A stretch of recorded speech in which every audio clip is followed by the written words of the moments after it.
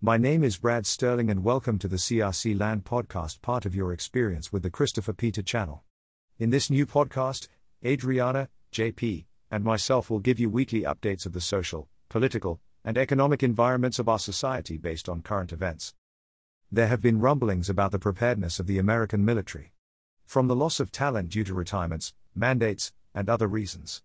Concerns over the perceived depletion of supplies supporting the Ukrainian defense. And the appearance of a loss of focus from addressing the real and present dangers facing America in favor of political agendas. These rumblings seem to become a reality when the military projected it is not prepared for the event of a conflict with our major adversaries, primarily China and Russia, according to the Wall Street Journal reporting. Of course, we have to project that if America is involved in another conflict, it would be either China or Russia that drags us into it. In the report, it does hold back from saying that it is a foregone conclusion of an American defeat, as both Russia and China would have major obstacles facing them as well. But it should be an eye-opening discovery that maybe we are going the wrong direction in how we are preparing for future engagements or potential threats. We always believe that our military, the strongest in the world, will be there to protect us. That is why we really never fear or pay attention to global events as we should. How do we make the traditional optics of a strong and prepared military a reality if the military is saying it has preparedness issues? The American needs to be able to meet the present and future challenges that may face America. Our armed forces still are the best in the world, but have we shifted our dogma in where the threats reside from faceless foes in the form of terrorist organizations to include nuclear powers who wish to chip away at our diplomatic, economic, and superpower status on the world stage? The Cold War ended in the 1990s, but apparently a former Russian general continues to not accept the reality since that moment of the USSR failing to exist. And now they are aligning interests with a communist giant in China who wishes to shift influence away from the United States and more towards Beijing. It is somewhat naive to think that the world would just accept the new norm following the original end of the Cold War. Easy for the victors to say no hard feelings.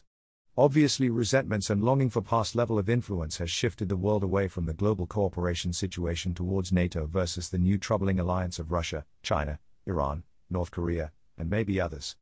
Our hope and our demand must be that our nation's military planners are up to the task in being able to address the potential challenges ahead while seeking to avoid conflict and engagements. Now let us hear from Adriana on the state of our politics. Welcome. My name is Adriana and I am going to talk about what is taking place in the world of politics. There is an importance for any society to have confidence in the capability of the people empowered to lead their respective nation. For some leaders, even in moments of failure, they still generate a level of respect from their constituents. Ignorance can be bliss. But, sometimes there are things beyond the control of those in power. Or outcomes one cannot reasonably predict. What helps is when people are able to acknowledge that, hey, I made a mistake and now I will change course, or this is not working as we planned and now we will need to do this. But, in America, people feel that apologies and self-awareness are some kind of weakness. That is how we continue to get leaders who double down on failure and only see every problem in our society to be the same nail to be hit with the same kind of hammer. We continue to see our leaders tell us that everything is okay when it is clearly not. Thus putting their interests above the general welfare of the broader public. I think it is very telling when we see political finger pointing. The buck stops here principle no longer exists. I am not sure that Americans have ever felt that an administration is as inept as this current one is. Many conservative critics painted the Obama administration as one of the worst ones in history, but there were plenty of areas where a proper approach was taken, or at the very least an acceptable outcome happened. Same with the Jimmy Carter era. Both have many shortcomings to justify why people feel the way they do. Some of their shortcomings may have amplified the anger for others. But, I do not think many of us can recall an administration that is perceived to be wrong on or late to the party on so many policy areas. On every action, Biden seems to have a unique ability to give every group a reason to doubt his leadership and judgment. To the point where it is a no-brainer that someone needs to primary a sitting president. For the sake of the party. We still do not know if Biden fully plans to run again. Signs show that he does so. And there are some rumblings about whether he plans to run again with the same presidential ticket as in the last election. In many ways, the only person who gives people more reason to doubt them than Joe Biden is Kamala Harris. There are many important issues that you cannot cackle your way out of. She is very skilled at saying a lot while saying nothing at all. But, what many people have trouble with is that issues she is supposedly tasked with addressing never get better. Illegal immigration is still a problem and growing worse. A problem that the whole administration, not only Harris, gives you the perception that it is not being taken seriously. Would Biden be better off selecting another number 2 in 2024? I think if the person balanced the ticket in a manner that gives voters a sense that there is a problem solver in the administration that is in their capacity and is not an ideologue. There are too many ideologues in this administration and too many that simply are not qualified based on the results. A new face would need to change the general perception in a meaningful manner. Change for change's sake will just show that Biden is simply finding another person to appeal to a specific voter group. In the end, I am not sure that he risks shaking up voter blocs with a change.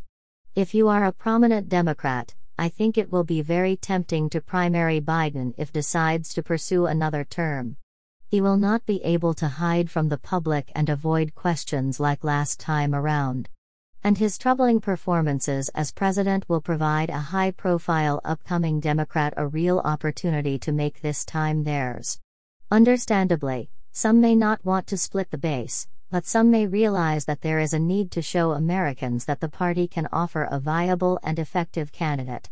To this point, Biden struggles to keep it together. Finally, let us hear about the state of our economy. My name is JP and welcome.